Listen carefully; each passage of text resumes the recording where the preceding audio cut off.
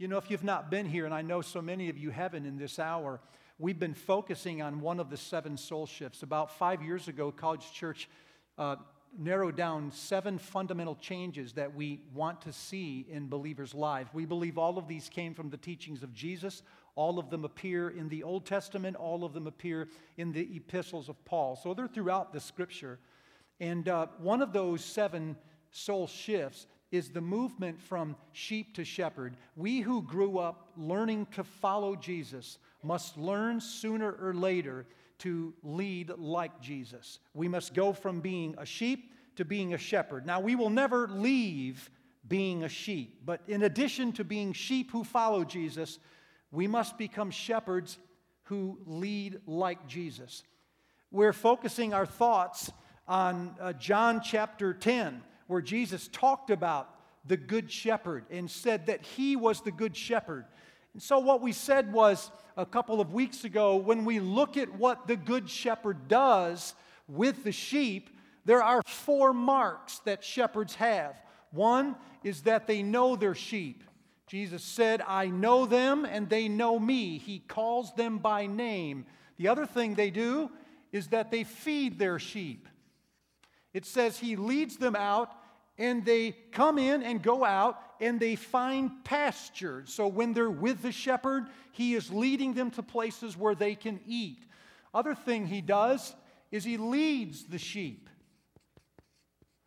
It says he calls them by name and he takes them out, and after he has led them out, he goes on ahead of them, and the sheep follow him because they know his voice. It says later on in John chapter 10 that he protects the sheep. Jesus said there will come a time when the wolf will attack, and the shepherd will defend the sheep by laying down his life for the sheep. The hired hand will run away. The shepherd will protect the sheep. Now, what we discovered when we laid these things up here is that so much of the talk in culture today is about leadership, when in fact what Jesus is calling us to become is shepherds. So all shepherds are leaders, but not all leaders are shepherds, because leading is only one thing that shepherds do. So when you go to class tomorrow or you hear stuff and read stuff about becoming a better leader, that's great. Learn as much as you can, but understand it's only one of 4 things or marks or expressions that God is calling people to do as shepherds. And my premise is that people don't really want leaders. They want shepherds who know where they're going. But shepherds actually know people that they're leading. They actually develop people and grow people that they're responsible for. They are a safe place. You can trust them. You can confide in them. You don't just have to follow their orders.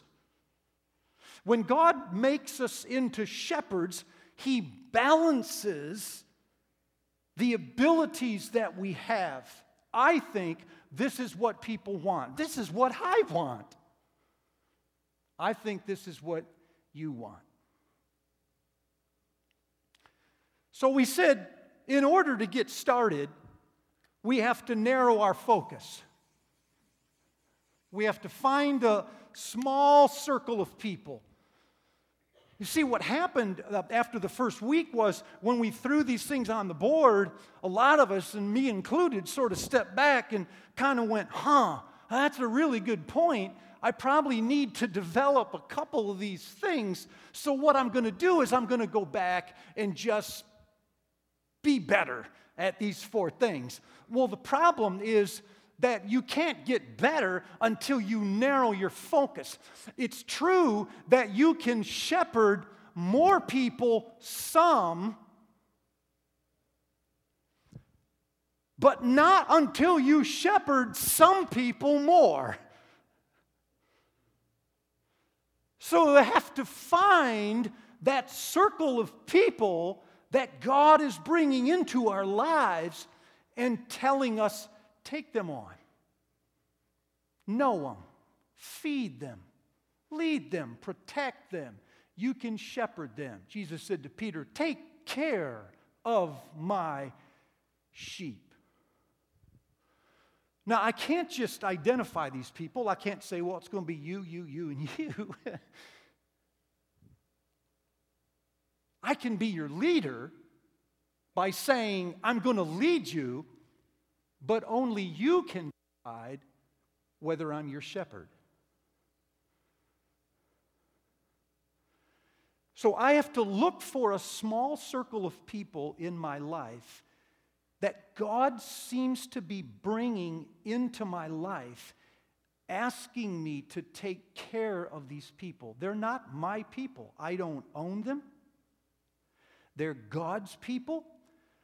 But I see myself as somewhere in between God and His people, and I am here as a servant of God to take care of these people. Stop. When most of us go to work tomorrow, or to school tomorrow, or class tomorrow, we go back to our leagues or our community organizations, we will go back with a pretty narrow focus. We have a list of things that we have to get done. I have tests I've got to take and projects I've got to get ready for. I have a bunch of invoicing to do. I have 2 meetings in the morning. I got to supervise this person in the afternoon. But as I tell you my agenda, do you hear what's happening? I'm going to my job tomorrow with a pretty narrow focus. I'm thinking of what I have to get done, and I have to do it with excellence, and I have to lead well. But when a person decides to become a shepherd, we go to the same job with a lateral vision. We go to the place where we work, or we go to the dorm or the classrooms, and we don't see only the stuff that we have to get done. We see the people that are around us. Can I talk Dutch? Good. People are not there for you. You're there for them. You're not there to build the organization. You're not there to make money. You're not there to make things bigger. You're not there to raise the profile of the place where you work. God has placed you where He has put you at this time in your life for the people that are around you. They are not there to help you do your job. Your job is there to help you take care of them. It is a fundamentally different way of seeing our work. Do you see what I mean when I say we don't go to work this way, man? Man, I don't go to work this way, and I'm a preacher. How much harder for people that don't deal with churches all day long?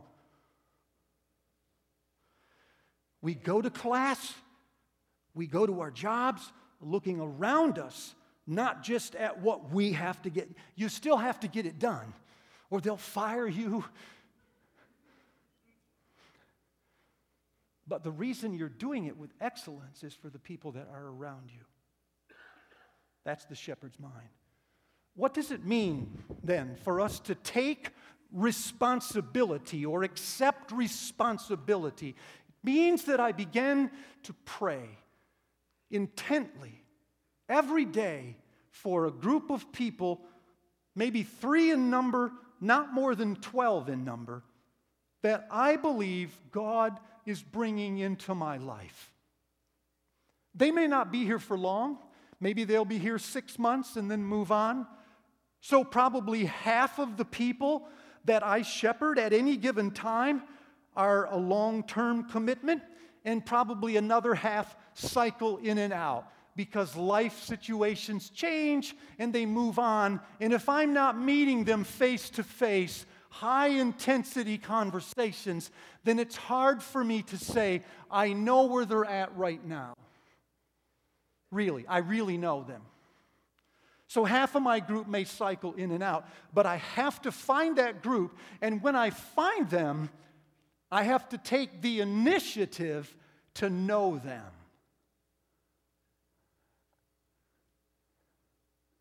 feed them.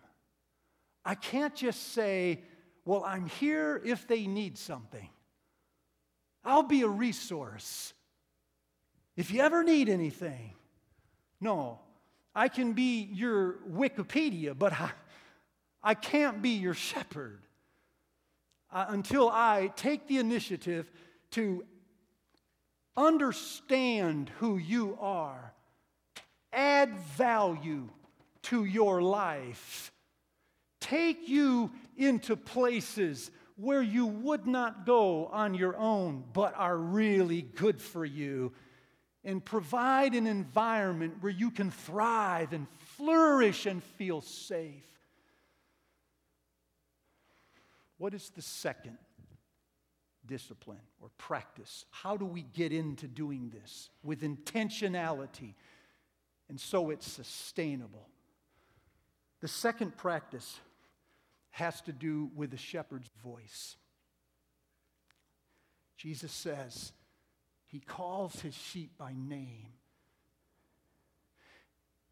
and his sheep follow him because they know his voice. One of the differences between being a leader and a shepherd is that a leader leads with his vision or with her position, but a shepherd leads with their voice. So a leader's authority is always rooted in something that is external to the leader. It's his vision, it's his position, and that's what they're following. But a shepherd's voice is not something external to him or her. It's who they are. It's what they've developed over time. It has to do with rapport and with resonance. Watch this. So, as a pastor at College Church, I have a position as a leader, but I also have a voice. So, when I leave, someone else can come in and take my place, and they can take over my position, and they can take over my vision. And they can change it, tweak it, but it will be my vision. But they can't take my voice. My voice is mine. If they want to lead College Church, all they got to do is boot me out. I'm not saying you should, but you could. And then replace me with someone and give them my position and say, this is your vision, now do it, because it's external to the leader himself. But if they're going to be your shepherd, they have to develop a voice. It's not transferable. You can learn it, but you can't replicate it. They have to find their voice, and you have to recognize it. Why? Because you just can't stand up and say, I'm your new shepherd. Like me. They'll tell you whether they're your shepherd, whether you're the shepherd or not. How do they do that? It's in verse 3 and 4. Look at it.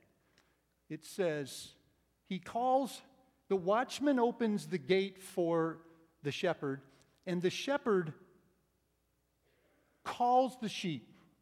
They hear or listen to his voice, verse 3. And then in verse 4 it says, and when they hear his voice, they follow him. Why do they follow him? Because they know his voice. Let me say the obvious. People do not follow what they hear. They follow what they know.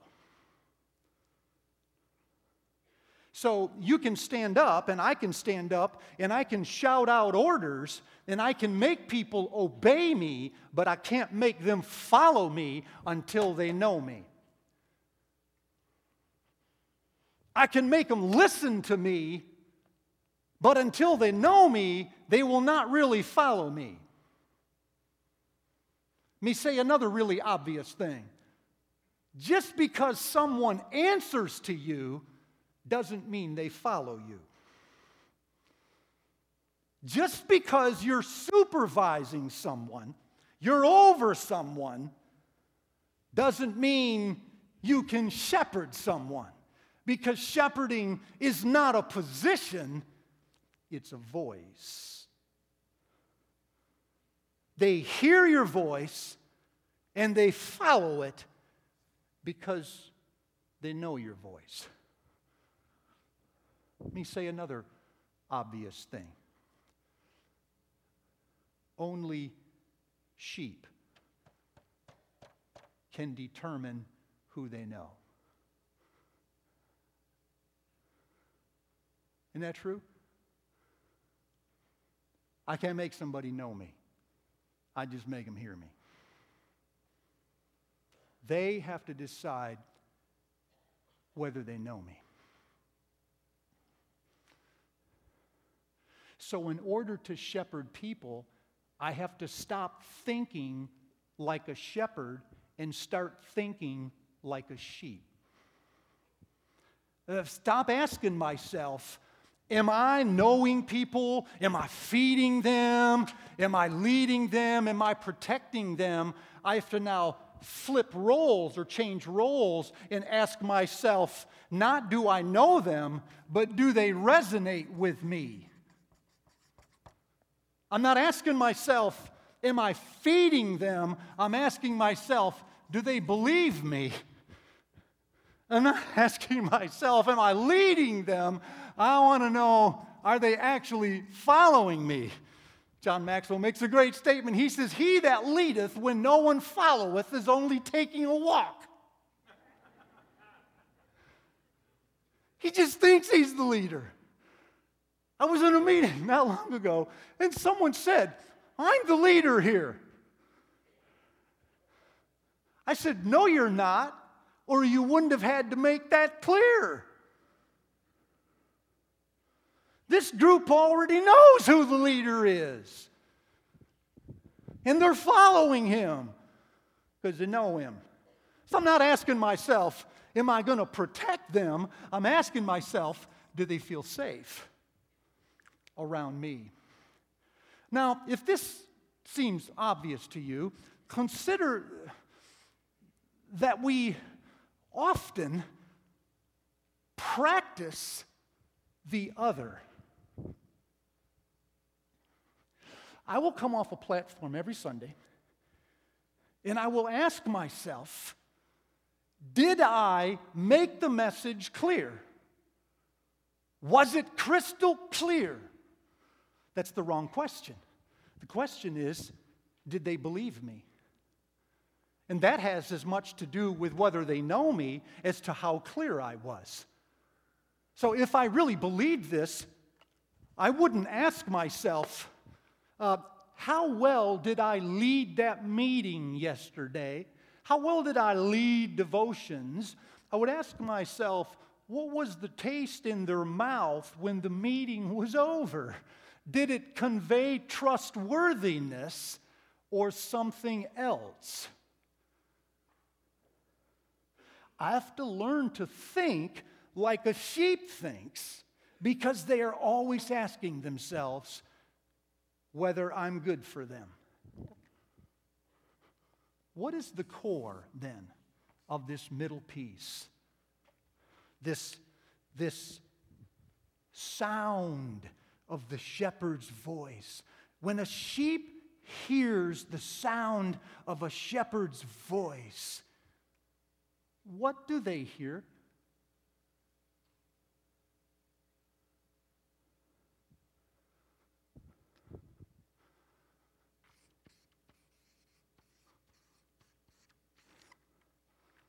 Let me offer one word.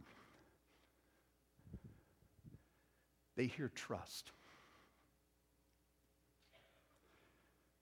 When that guy stands in the field and he starts calling out those sheep,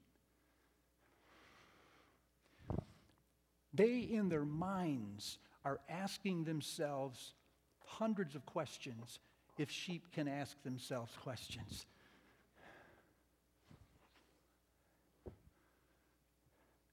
Do I know that voice? Is it familiar to me? Is it good for me? Is it true? Does it take me to places that are good for me? Am I safe whenever I hear that voice? And if they believe that they can trust that voice, they will follow it. So ultimately, what we're trying to convey to people when God calls us to shepherd them is we're trying to build trust. You guys, we have to build trust. Ultimately, the sheep, if they were able to articulate it, I think, would be asking, does that guy love me or not?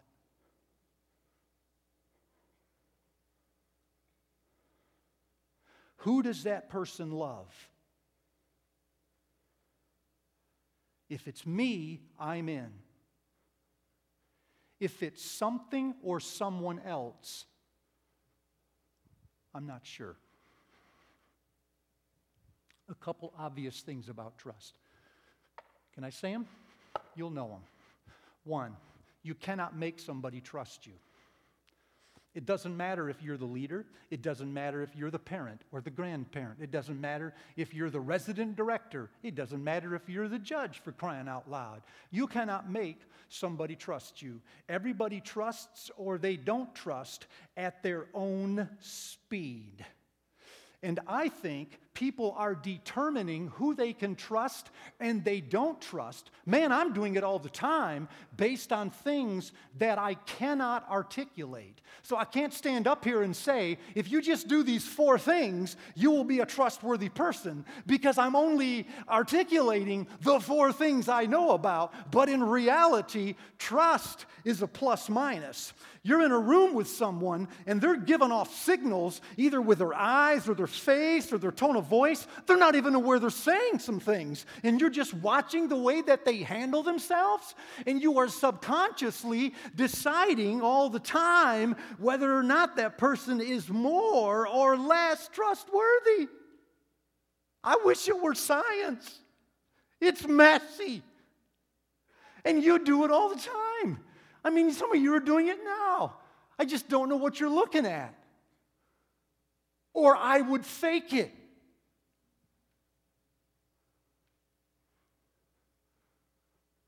But I can't.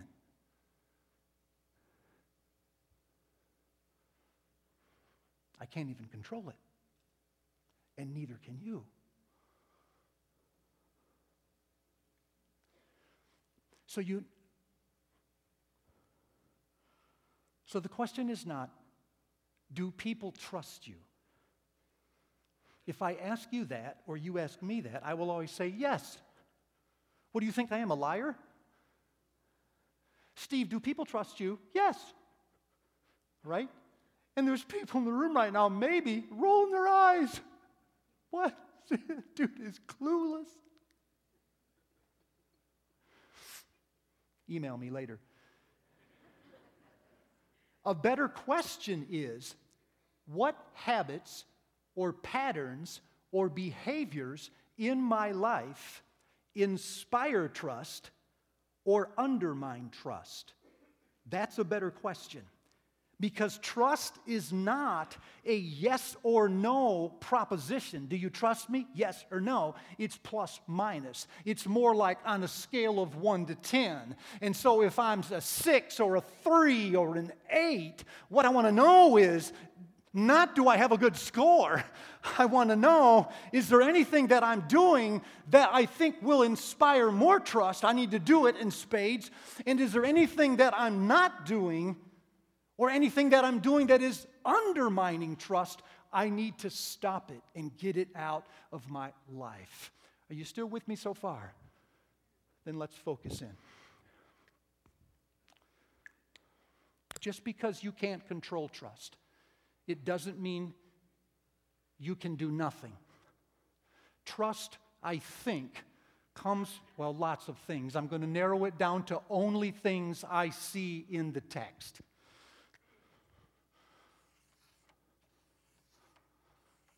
Do people trust you or not? Scale of 1 to 10. How do I raise the quotient of someone's trust? Because sheep trust or don't trust on things that they cannot articulate, we have to look at, I think, larger things. Let me give you one of those.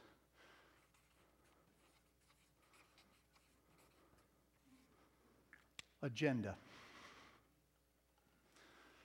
I think if you put a bunch of people into a room and you're in charge of it, you are determining what we're all going to talk about.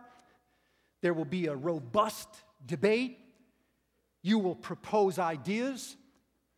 Or if you take someone out on a date and you have a nice conversation and you keep it and you enjoy yourself immensely, or it's really awkward. I think the thing that is being assessed behind the eyes all the time is the person's agenda. What is that person's agenda? When you're in front of me and you're in charge of something, meeting aside, why are you here? And why am I here? You say, well, there's lots of reasons. And you're right, there's tons of reasons, but there's only one agenda. What struck me as I read this story, you guys, is that outside of the Good Shepherd, there are 4 other characters. There is a thief who climbs over the wall. There is a stranger who opens the gate and tries to get other sheep to follow him. There is a wolf who attacks them when they're vulnerable. And there is a hired hand who runs away when the wolf attacks. All 4 of these people or things have a different agenda than the sheep. All 4 of them are not there for the sheep. They're there for themselves, but it takes different forms. If you're the thief and you climb over the wall, you're there for the profit. You're there for the money. You're not there for the sheep. You're not there to lead them out. You're there to haul them out so you can sell them and make money. So you're there for the perks. You're there for the increase. You're there to get richer. It's a good thing the sheep are there, or you couldn't get richer and grow your profits. If you are the stranger, you have no selfish thing. You're there for yourself. You're there because you like to call out. You're there because you feel alive when you're with sheep, but it's still about you. If you're there because you're a wolf, you're there to bring chaos and destruction. You're there to hurt people. You're there to scatter people that the shepherd is trying to pull together. It's not about the sheep. You only profit when the sheep bleeds. And if you're the hired hand, you're there for the corporation. You're there for the man. You're there for the rules. These aren't your sheep, they're his sheep. But as long as you're working, you're getting paid. Only one person you have to make happy. It's the man. It's not the sheep.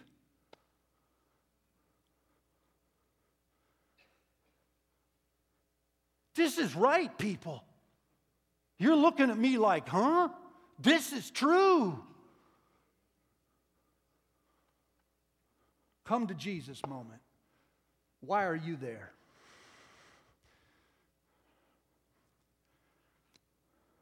Why do you do what you do? Well, lots of reasons you say. Sure, but there's only one agenda, and my thinking is sheep can smell it a mile away. I had a conversation with my wife when this first hit me this week. Man, this was hard for me to take. It did some soul searching. I'm still not done. There's blood all over that office, man. I said to her, you know, honey, why do I pour myself in to messages as hard as I do? Why do I work so dang hard to get things right? Is it because I want to get this truth in people's lives because I want them to grow? Or is it just because I like to hit home runs? I don't like to fail. I like to look good when a bunch of people are looking at me. 4 or 5 years ago, a transformation occurred in me as a preacher. Up to that point, I wanted to be a good communicator. Now I could care less, and that's evident to some of you. I could care less how good of a communicator I am. I care more about what I am actually communicating. You may not be a great communicator, but if you communicate great things and you have an altruistic, genuine heart, you cannot fail. It's not possible. You can have greater or lesser levels of success, but you cannot fail because the thing itself is true. You may say that you lead meetings, but why do you really lead meetings? Why are you really in charge? Is it because you like to take people to new places where they can thrive and flourish and grow, or is it just because you like to be in charge? You can't follow well, so you better lead. You've got a better idea. You've got a vision to make the organization great. You say, where are you going? Sheep can smell that a mile away. When people think that you are there for the organization, for the profit, for the championship, for the wins, to make things bigger because you want to keep the rules, they will pull back. They should. They should. But when people believe, I'm here for you, that's my agenda. How do you know agenda? It leaks, man. It just leaks. Whenever you disagree with me, you'll see my agenda. Whenever somebody gives me a compliment and there's other staff around, you'll see my agenda. If it's me, I'll sit there and drink it wholesale. Thank you very much. Thank you, I worked very hard. Thank you very much. But if I consistently deflect the praise onto other people, not because I'm trying to fake humility, but because I deeply believe other people are, in fact, the reason for success. Yes. If I truly believe that, I can't fake it, and they'll smell it. Okay, it's quiet in here. Let me give you another word that I think comes from the text. It's the word character.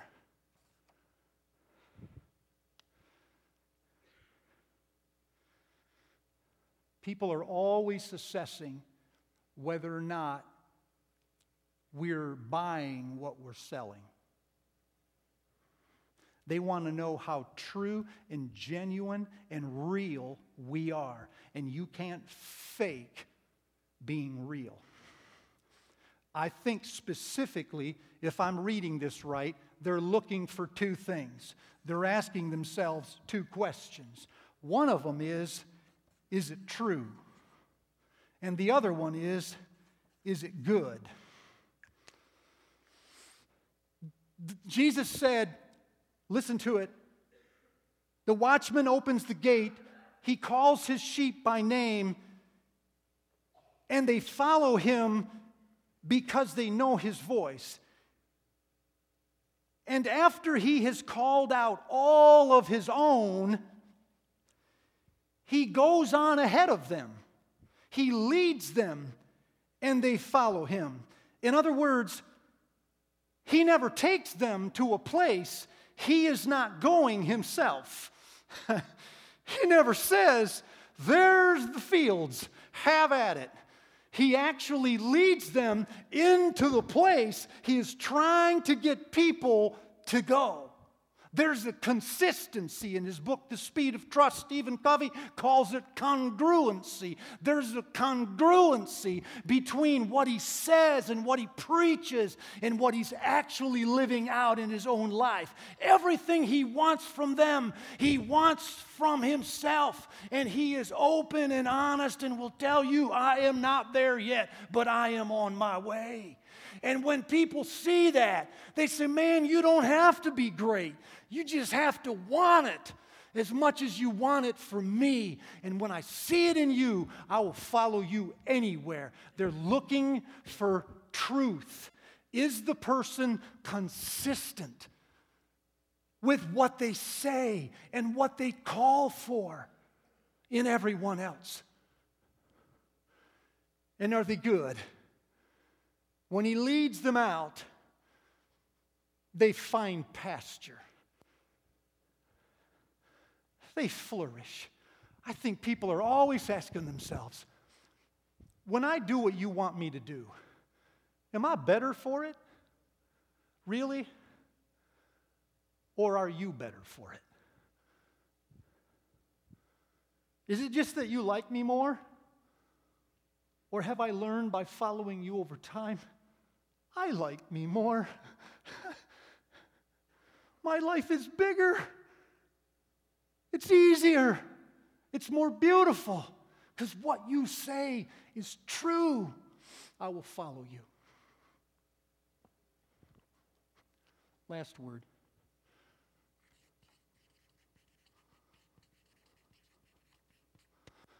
I put the word commitment.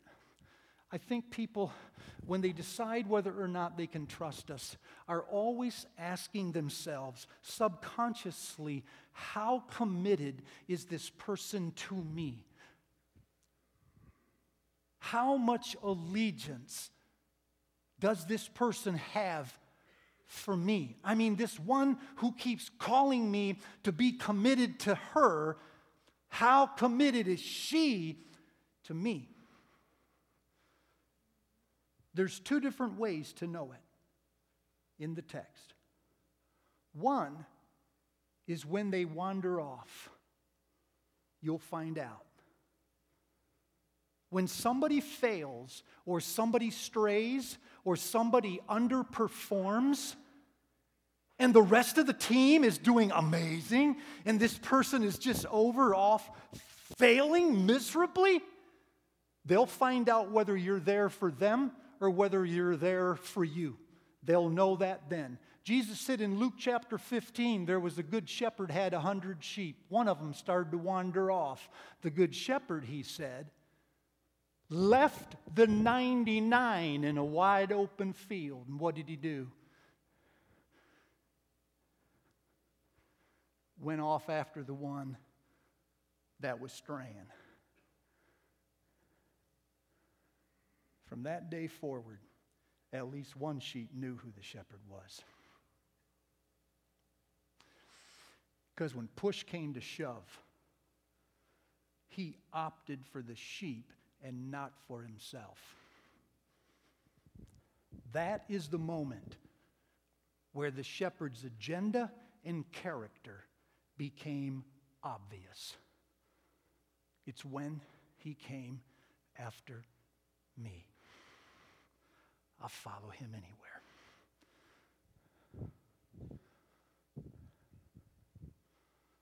I've got shepherds in my life who have come after me when I strayed.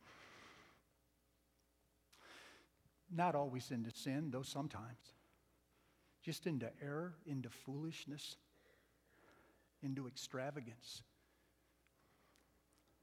And they left the safe confines of the team that was following them, and they came out and they found me. They called me at midnight. They drove miles to see me. And when they showed up in my door, I got a whole new perspective of their commitment. I'll follow them anywhere. The other time that the shepherd becomes obvious is when the wolf attacks. There will come a time in everyone's life where the wolf attacks. Evil, chaos, bedlam will break out in our lives. People will come after us. You'll be busting your and they will attack you and insult you. A shepherd will defend you. A shepherd will lay down their own life to save yours. And when they do it, that's when you know who the shepherd is. I'm not sure about this, but I think sheep know, even before the wolf attacks, whether or not you're committed to them. You know how they know it? By watching you lay down little things before you have to lay down big things. They're asking themselves, if this person in my life will not lay down an argument in a debate, how will they ever lay down their life? If they will not lay down the praise and the glory when they get it, if they will not share the power and the glory, how will they ever share their blood? If they won't defend me in a meeting, how will they ever defend me against an enemy? And the answer is they won't. And they know it long before the wolf attacks. And so they know the people who will do that, and those are the ones they are following to this very hour. So the shepherd is always looking for ways to practice laying down little things, getting herself ready for the day when hell breaks loose. And they got to lay down the big thing.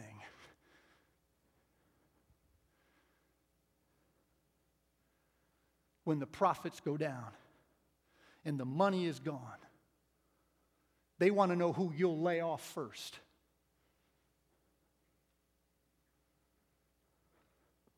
They already know who you'll lay off first. They already know. They've been watching you for a while. And when you consistently give away power and you give away authority and you let them share the weight of things, when you consistently support them, develop them even though they struggle, they believe you will share the losses as well. You know, you guys, time for a come to Jesus. Can I? I got halfway through this message, and I was spending a lot of time looking at myself, and I was asking myself, what kind of a leader am I? I was doing what you're probably doing right now. You're probably saying to yourself, well, yeah, I mean, what really is my agenda, and what really is, you know, is my character? Am I getting enough chances to show my character? And how do I prove to them that I'm really committed to them? Then I had to come to Jesus.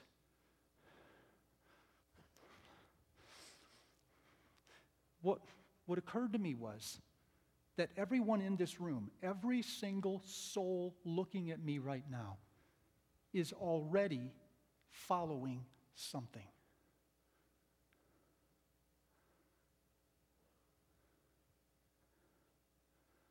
You're following something.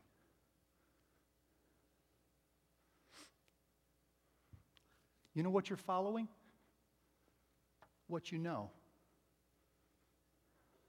You're already following the person, the vice, the entity, the idea. You are already following something or someone that you believe is adding value to your life, or you wouldn't follow them. You believe that that is a better life, or you wouldn't follow it. You believe that that's safe, or you wouldn't do it. So when Jesus said, if you love me, you will obey me. He was not saying, prove your love by obeying me. He was saying, when you love me, you will follow what you know. When you love me, you will obey me. There's not a single vice that we hold on to this morning that we would hold on to if we truly believed Jesus was right about that vice. But we don't sometimes honestly believe it, now do we? This is church, and we will say, oh, we trust Jesus.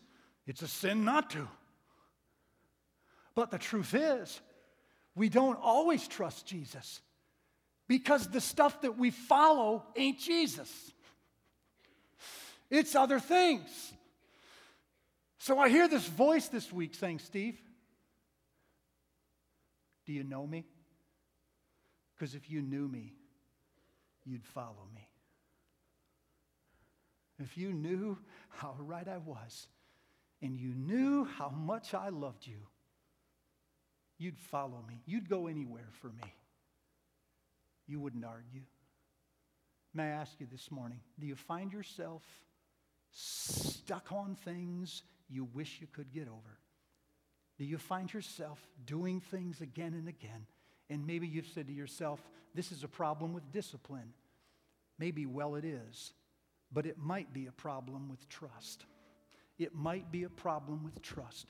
Do you truly, truly, truly think Jesus is right? Do you think he's right? Do you think he knows where he's going? Do you think he's safe? Follow him, church. Only you can decide that, and you'll get there at your own speed. But my prayer for the second half of this week has been for you and for me that we would be better sheep. We cannot shepherd till we're better sheep.